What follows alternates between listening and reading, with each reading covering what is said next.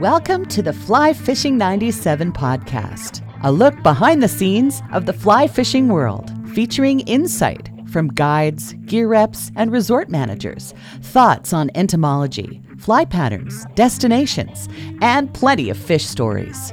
An exploration of this lifelong journey we call fly fishing. Here's your host, Mark Hopley, with this edition of the Fly Fishing 97 podcast.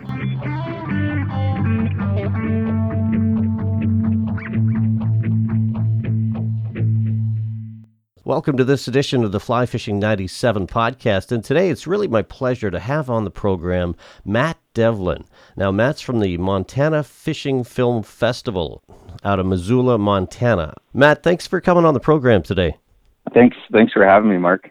Yeah, so we've been playing a little telephone tag. I know you're a real busy guy, but before we get into the Fishing Film Festival and all the fly fishing that you've been up to in Montana, maybe you can tell our listeners kind of how you got started, kind of your roots in the sport of fly fishing. Sure. A lot of people, I think, get into it through a member of their family. But for me, I grew up on the Chesapeake Bay in Annapolis, Maryland, about 2,800 miles from where I live in Missoula now. And we were a sailing family. So, spent a lot of time on the water and kind of on a sailboat before I could walk, kind of thing. But we didn't fish a lot. It just wasn't something that, I wouldn't say that there wasn't interest. It just wasn't something that like my folks were really dialed into. I didn't find my way to fly fishing until I was, I think I was right around 18. Mm-hmm. And it was in the summer. I had recently lost my father. He was sick for about 6 years with cancer, and I was, I was 16 when that happened, and it was kind of a tender age, I think, to say the least. And I ended up getting invited to one of my dearest friends, who I still am in touch with often. His family had a place in Steamboat Springs, and I'd never really been exposed to kind of the resort lifestyle in the West or anything like that, but they invited me and I tagged along. And I think at like 6 p.m. the night before my introduction to fly fishing, I think his parents were like, "Oh, we booked you guys like a half day guided fly fishing trip." And I was kind of like, okay, cool, like what? I had no real opinion of what to expect, and I'm 33 now, so that was 15 years ago or so. And really, I think like a lot of people, Brad Pitt and Tom Skerritt, and can't think of the other actor's name, who kind of had a disappointing career after everyone runs through it, but Mm-hmm. I thought he was great as Norman McLean.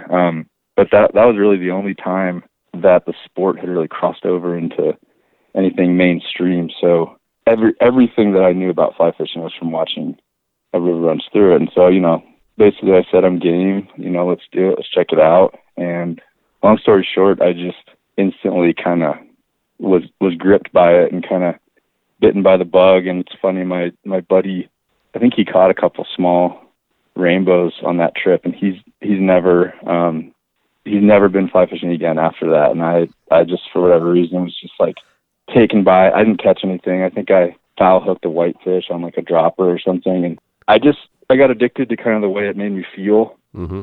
And I just wanted to get better at it. That's, that comes up a lot, because once you get that taste, the thing that always appeals to me is there's so much to learn, and there truly is on so many different levels. Did you find the learning curve pretty steep when you first got going? I did. I mean, and, part of that was probably being a kid with, I had like a summer job actually teaching sailing, but I didn't have a lot of disposable income, and I didn't live in a place where, you like here in Missoula, where you drive over a river and you see people casting a fly rod. It wasn't really available in any sort of easily attainable way in Maryland at that time. But every month I'd go and I'd buy I'm trying to think if the Drake was out at that time or not, but I would buy all of the publications every month. I'd go to Barnes and Nobles, and I would just pour through them. And I was really self-taught. And at one point, I started, instead of just buying flies, I got like a $20 tying kit, and I started cutting flies apart and figuring out what they were made of, and kind of got started tying flies that way. And I mean, yeah, I've been involved professionally in fly fishing since I was, I think, like 22. So, wow, 21 or 22. So definitely most of my adult life, I've made a living sort of in some way being involved in the sport. Sounds like you really immersed yourself in it, which is seems to be a very common story. Tell us a little bit about how you got the idea and kind of where this all started, the Montana Fishing Film Festival. Like, kind of take us through that process. Yeah. So, fast forward lots of years. I had lived in Charleston, South Carolina for a little while. I did some school out here in Missoula and lived in Charleston, worked in the fishing industry down there, and then moved back out to Missoula.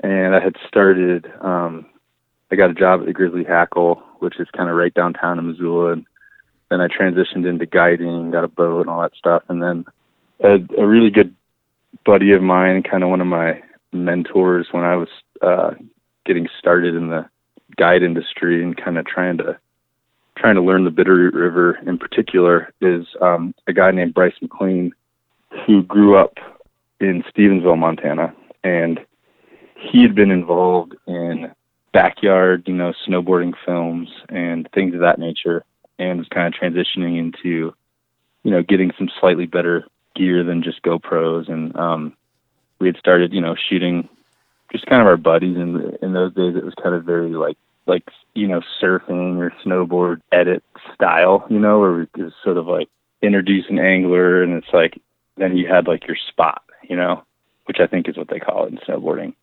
But we made this film together. I mean, Bryce really made it. I shot some of it with him.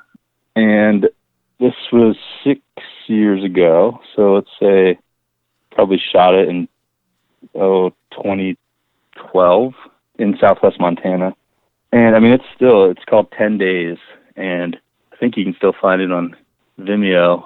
But it was sort of, we really liked it, but it wasn't kind of like, didn't have the budget to be sort of like shown in one of the preeminent tours at the time, which there's still really only 3 tours. We're kind of the third one.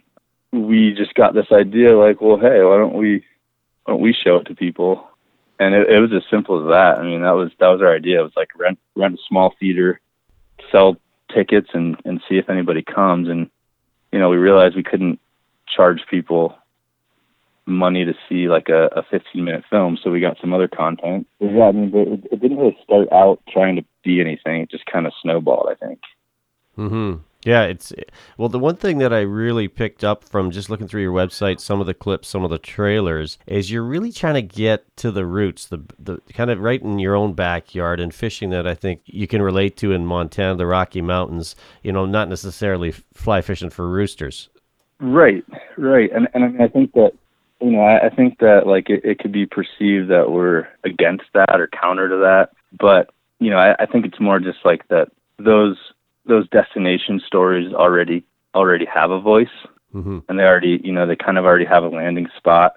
What we're, interested in is kind of more of a grassroots approach. I mean, I'd rather show something that feels authentic, shot on a $500 SLR, than something that just feels, manufactured or sort of unattainable, that was shot with 100 times that budget. Totally agree, and I feel that way about a lot of things in our industry. Is if it's not authentic, what are we doing? And you can tell, you can see right through it when it's not. Yeah, absolutely. I think in some ways we're kind of, the Montana Fishing Film Festival is kind of positioned on this, like, for lack of a better term, sort of a counterculture wave, I think. And a lot of the feedback that we get from people at the shows is, they're just really thankful and they sort of feel spoken to, I think. Hmm. I could tell you who put me on to you originally was I was chatting with John and Morgan and the guys over at Trestle, and they said you got to talk to Matt. He's got some interesting stuff going on in Montana, and it's not just the state of Montana. I was looking at some of the places you're taking this festival, and you're going to be hitting the road. It looks like what, in March? Yeah, we are. In March, we're kind of doing a Pacific Northwest run, Spokane, Seattle, Portland, Hood River, and Bend, and then we're doing kind of a big loop down into kind of the more southern Rockies in Utah and Colorado. I actually have the dates in front of me here, and I'll just throw a couple out there. And if there's anything you want to add, I see you got Spokane starting March 7th. Then it looks like you're heading into Seattle, Hood River, Portland, Bend, Bozeman, Whitefish, Ogden, Salt Lake City. Then you're heading into Colorado. I think Basalt, Breckenridge, Denver, Boise. Is it Pocatello? And then I see you had a to be announced kind of one in May 25th. So you still we're trying to put something together. I think we're going to be in Victor Driggs area. That's sort of the working plan. But such a big part of this is kind of like nailing everything down, and it's definitely become kind of a full-time job that I have another full-time job and then kind of a third somewhat full-time job making films myself. So it's kind of, I'm busy and I have a 2.5-year-old little boy, Noah. So, yeah, I'm running around these days. I was just thinking that sounds pretty busy. Maybe you can talk about your some of the partners you got involved with the festival this year. Yeah, absolutely. So, some of the brands that are kind of making this possible and kind of allowing us to have some gas money and, spread ourselves into all of these new venues when, it's kind of scary taking that risk. But our sponsors, I think, kind of make that feel a little bit safer. And this year we're working with G. Loomis, and they're a brand that, in my opinion, is doing a lot of really cool things right now. They're sort of giving a lot of attention to the fly fishing part of the company. They were acquired by Shimano years ago, and I think they continued to make amazing fly rods. And Steve Rajeff, 49-time world casting champion, I think, is their lead rod designer. But they didn't really give the attention to kind of the culture of fly fishing for many years. And recently they've hired some guys, Tom Larimer and Red Culper, and those guys decided to be involved as one of our marquee sponsors this year. And we're really excited about that. They're a brand that I'm involved with in kind of my day job as a guide, and then I do some video production for them. And so I'm kind of involved 3 times with the brand. So I really believe in what they're doing right now. And we also have the Montana Film Office. Mm-hmm. They've been a partner for many years, and we're very grateful for that because they've kind of allowed us to extend ourselves a little bit, where maybe we wouldn't have done so without the partnership. And then Adipose Boatworks, we have one of their Flow skiffs, and I get to row that thing through the summer. I love that boat. It's got a really open floor plan. Everything's walk around and side storage.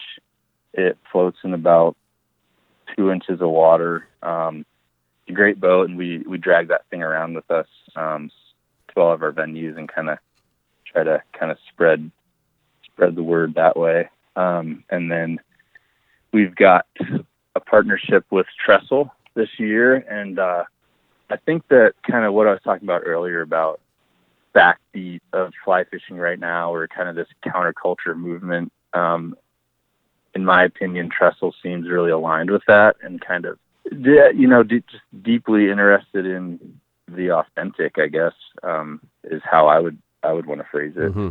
Yeah, I know exactly what you mean. I had quite a conversation with those guys. I totally get where you're coming from. You've got Yeti on board too, I see. Yeah, absolutely. So Yeti and Costa Sunglasses have been involved since almost the beginning. Both of those brands are really kind of cornerstones of the tour. And at all the shows this year, your admittance ticket will enter you into a raffle for a pair of Costas, brand new pair of Costas. And we'll have some Yeti swag to raffle off and give away and stuff. I was just down in Austin recently and did the whole kind of tour of HQ at Yeti, and it's really impressive what they're able to do. And as a filmmaker, one of my favorite things about Yeti as a brand is their series of Yeti Presents films, and they have a real kind of dedication to storytelling, which I tend to appreciate. Absolutely. So if someone's sitting at home listening to this and they're thinking, well, maybe I'd like to do a short film and maybe try and get it in the festival, what would that process look like? How would one start that? I think that we never bill ourselves as any sort of like an amateur film festival or anything like that, but that doesn't mean that somebody with no filmmaking experience can't make something that we connect with. And I think, one of the exciting things and kind of one of the reasons that the barrier to entry into filmmaking is more attainable is because gear is just so much cheaper than it was 5 or 10 years ago. It's, a digital SLR. I really like the Sonys. You can get something for $1,000 that, can make absolute professional grade video. But I think the first step is kind of think about the story that you want to tell.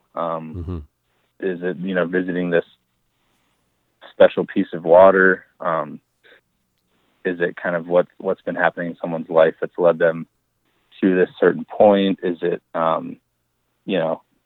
kind of a bio piece on the local angler, local fly tire? A great example is these two brothers submitted a film this year, kind of late in the game, and they were sort of like just taking a shot. They're like, "Hey man, check this out," and they're not professional filmmakers or anything like that. And I was like, "Yeah, absolutely, I'll give it a watch, and maybe we'll have a place for it." And I watched it, and it just I don't know, something about it just has that authentic feel to me. And we ended up picking it up. It's just 2 days of them fishing on the Missouri, kind of the very end of the season. And, it's as simple as that. They just ended up, bringing a camera and documenting it, and got enough stuff to make, 5 minutes of compelling footage. And then, basically slap together a rough-ish cut and contact us at mtfishingfilmfest@gmail.com, and I'll take a look at it, and then kind of we go from there. So if somebody wants to go and attend the film festival, starting in Spokane March 7th all the way through into May, you'd mentioned possibly in the Victor area, how do they go about doing that? Is it best to do it online, Matt? Yeah, so I have to say that the first show is kind of our home show in Missoula at the Denison Theater, which is actually coming right up. It's this Saturday, February 16th. And that's our first show, and then we kind of have a little bit of downtime, and then we start really our big road push. But if someone's interested, I think a good place to start is mtfishingfilmfest.com, and just kind of get acquainted with us that way, and head over to the Find a Show tab, and tickets are available. And we try to work with local fly shops and get them a copy of the poster, which this year's poster was made by a phenomenally talented he's a wood carving graphic artist. So he makes the images out of solid blocks of wood. So everything that he's carving is in the negative space, and then what's left over is the print. And I connected with him at ICAST this year. His name's Tyler Hackett, Wandering Blue Lines. And he designed our poster this year, and we're in the process of kind of getting those shipped out to the fly shops in all of these locales. Starting in Spokane, we work with Silverbow, Mm-hmm.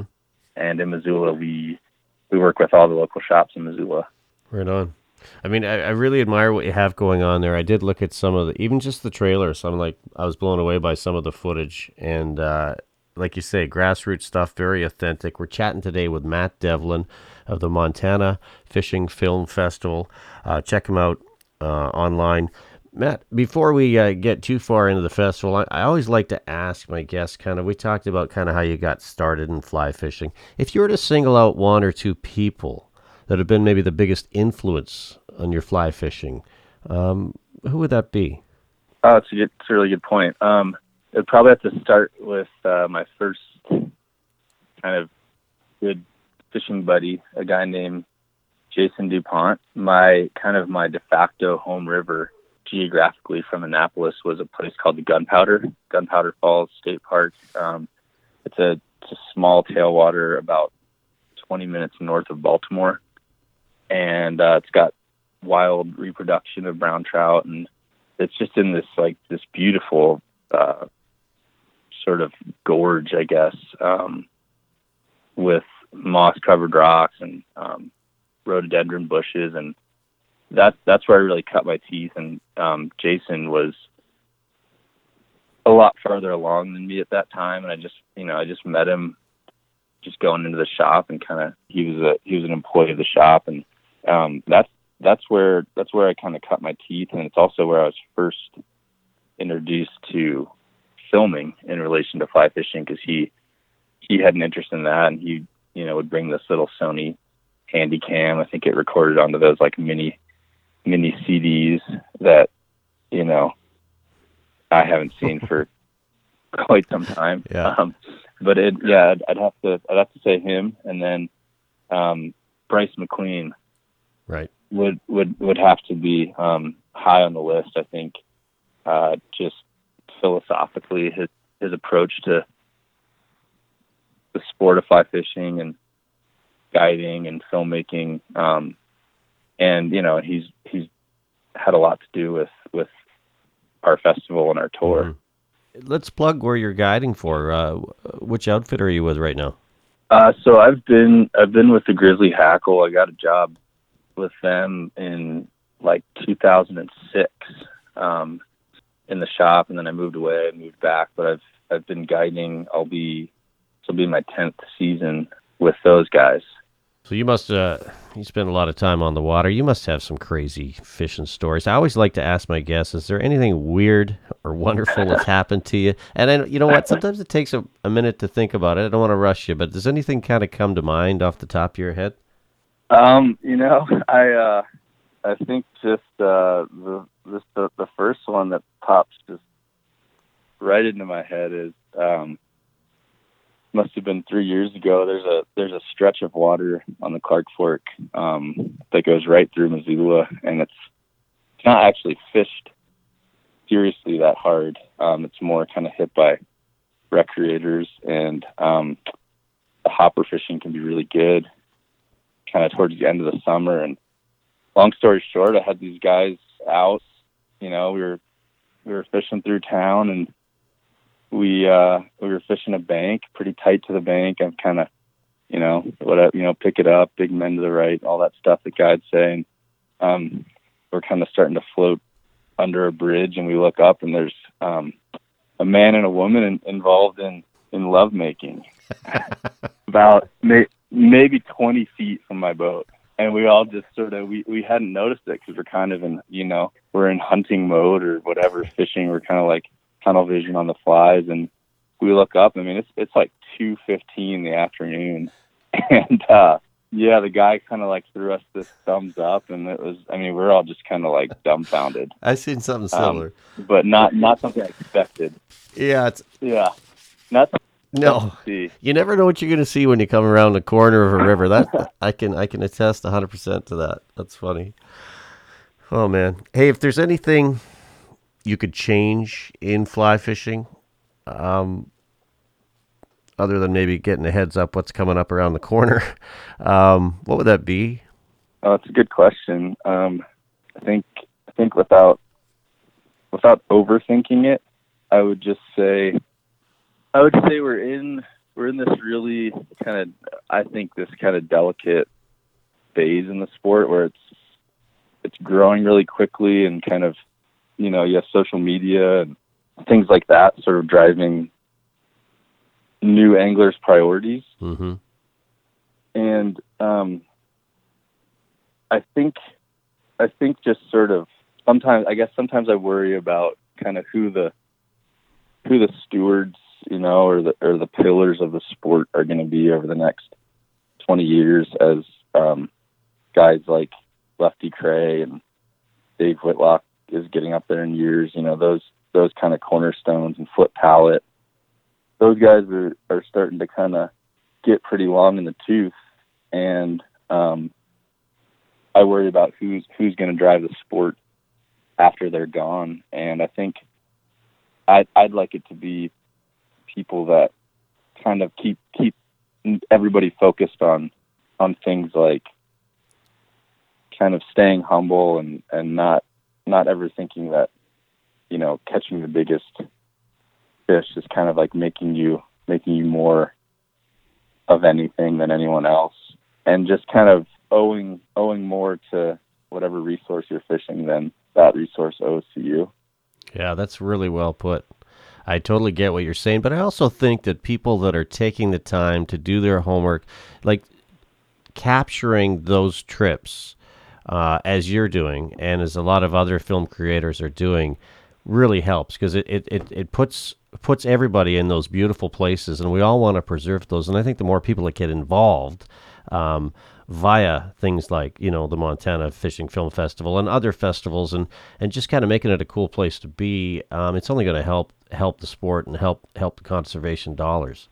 Absolutely. We're involved with Trout Unlimited this year, and they're actually funding something called the High Watermark Award, which is a $2,500 film grant awarded to one of our filmmakers, voted on by festival goers. And sort of the thought process behind that is Trout Unlimited, which is a phenomenal organization. They spend a lot of money and a lot of time on conservation that's actually measurable. They put in fish screens to kind of keep native populations intact. They put in fish ladders. They rehab streams for spawning purposes. You name it, Trout Unlimited is actually doing that hard work, protecting our cold water fisheries. And I think that what they're dealing with right now is sort of trying to get a little bit younger, and trying to kind of connect with what's happening now in the sport. And so that's kind of how that partnership with Montana Trout Unlimited came about.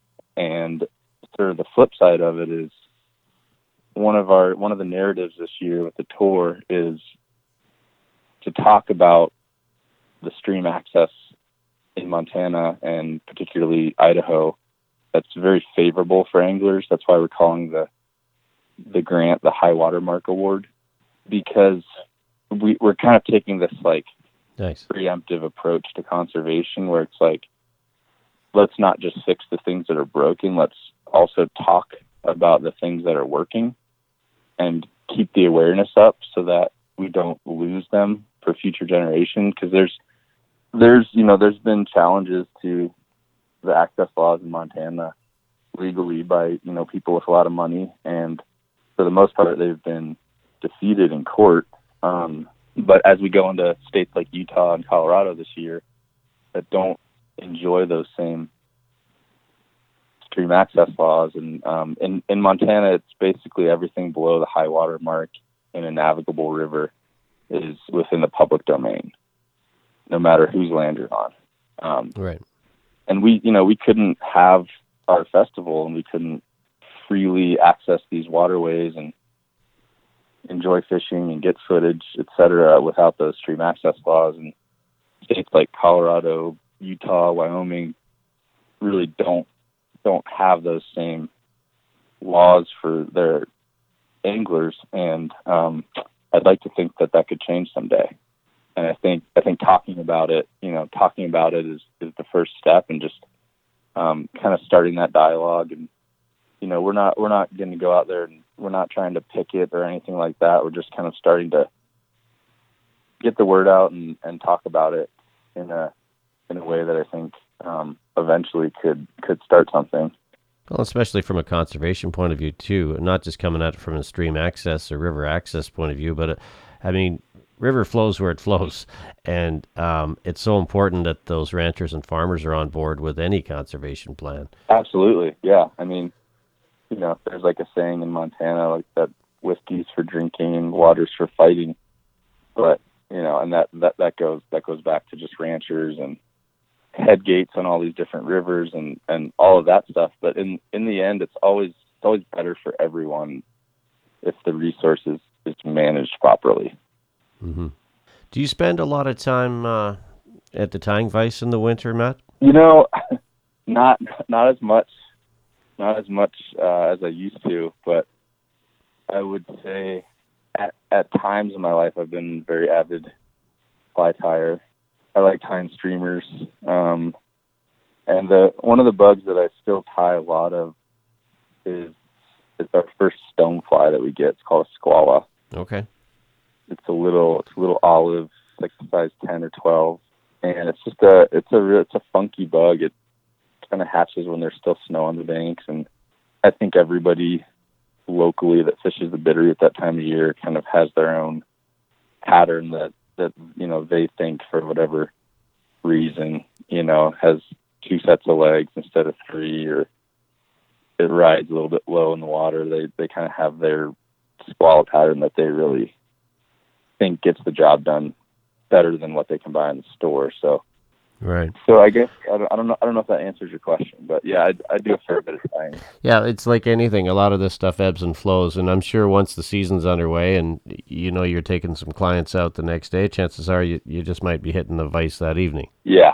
I mean, and during squala season, I'll end up kind of tying those flies as I need them, and then once the season starts, I mean, I'm just busy, and really I'm just tying San Juan worms for kind of those situations when I need them. Right. But other than that, once about June 15th hits, I'm not spending a lot of time at the vise. Well, especially with little ones. I know how that time gets limited. Maybe you can take me through a perfect day in your mind on a guided trip. So you've got a group, you're meeting maybe early in the morning. Man. Maybe just kind of take us through that. What does that look like? Okay. You show up, and guy kind of walks through. First of all, you beat them to the shop, which is usually the rendezvous point, because it always kind of creates this weird strife when clients there first. It's kind of like, oh, where you been? So on my perfect day, I'm there first, and this the group, or actually, if it can be my perfect day, it's just one guy or gal. It's a single. They come into the shop. They're kind of understated. Mm-hmm. I don't know. I tend to appreciate that in people. And rather than saying that they've fished every river in the world, they just sort of say like, "Oh, I've got some experience," and you say, "Okay, what'd you have in mind for today?" And they say, "Well, I figured we'd go wherever you thought would be good." That's always a good. Mm-hmm. It's always a good start. And then we get in the truck, and we kind of start. Maybe we have a good conversation about favorite authors or something. Maybe we're talking about Jim Harrison, and maybe the guy says, I'd like to kind of maybe try to go after a big one, rather than just kind of getting numbers of fish. And I say, cool, you're speaking my language, and we hit the river, and we get a few. Now, do you start out on top usually, or are you doing some nymphing, or what type of fishing are you normally doing? In Missoula, we do a lot of hopper dropper. Okay. Fishing. you can catch a fish on a chubby Chernobyl pretty much from March to November. And so we're fishing, various kind of high riding stonefly / hopper imitations with typically some sort of stonefly nymph. I like to fish pretty deep droppers, 3.5 to 4 feet, so that you're actually really able to kind of fish the buckets and actually kind of nymph a little bit rather than just suspend that nymph, a foot or two. Right. And, pretty much every day you could go, big bushy dry fly to a patch rubber legs in some various size. And you're fishing mostly out of, you said an adipose boat? Yeah. Yeah. Yeah, and I've got a call it a drift raft, but it's an inflatable, it's an NRS inflatable drift boat for early season when the water's kind of high and treacherous. All of our rivers are freestone, so they're not dammed, and so those first 2 weeks of the year, kind of in June at the tail end of runoff, can be a little hairy, and I like to kind of play it safe and take the rubber boat out, and then pretty much the whole rest of the year I'm in the adipose. Cool. Yeah, I always like to ask that because I always, in my own mind, think, is there any time when you're doing a shore lunch, maybe you're doing a little bit of walk and wade, or is it mostly drifting? It's really kind of a drift boat culture or drift boat fishery out here. And, maybe you can find a piece of water during lunch if there's some rising fish or something. But we're doing 90% of our fishing from the boat. Yeah. It's a very classic kind of Western style drift boat fishing, fishing big flies towards the bank. All of our rivers are freestone rivers. And part of that is that kind of the main biomass is stonefly nymphs. And right. Obviously, ultimately stonefly dry flies. But that kind of makes our rivers fish a certain way. It's not a technical fishery as far as fly choice or anything like that. But we don't have a super high density of fish on most stretches of river around Missoula. I mean, we've got like 600 miles of river that we can access between Rock Creek, the whole Clark Fork drainage, the Blackfoot River, and the Bitterroot, as well as the forks of the Bitterroot. And so really it's more just about where you're fishing and how you're fishing, I think, around Missoula than what you're fishing. Right. Is there anything you'd like to cover or chat about that maybe I haven't got to regarding the festival or anything coming up for this season? I think one of the things is that I just want to kind of give a shout out to the dudes that helped me put this thing on. A guy named Travis Bradford, who is a Missoula-based graphic designer and filmmaker and fanatic spay fisherman. He is really into chasing anadromous fish as well as trout with a two-handed rod. He's a big asset, I think, to the film festival. Generates content for us. He's got 2 films in it this year, and he does a lot of the graphic work, and I try to pay him when I can. And then he's on the road with me, actually putting these shows on.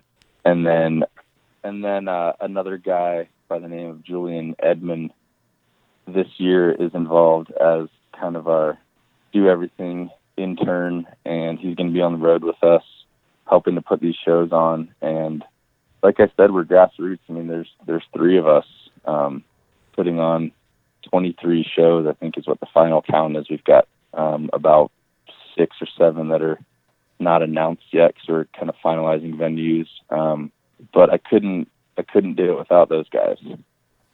It sounds like this thing's really snowballing for you, and I really admire what you're up to, Matt. We're talking about the Montana Fishing Film Festival.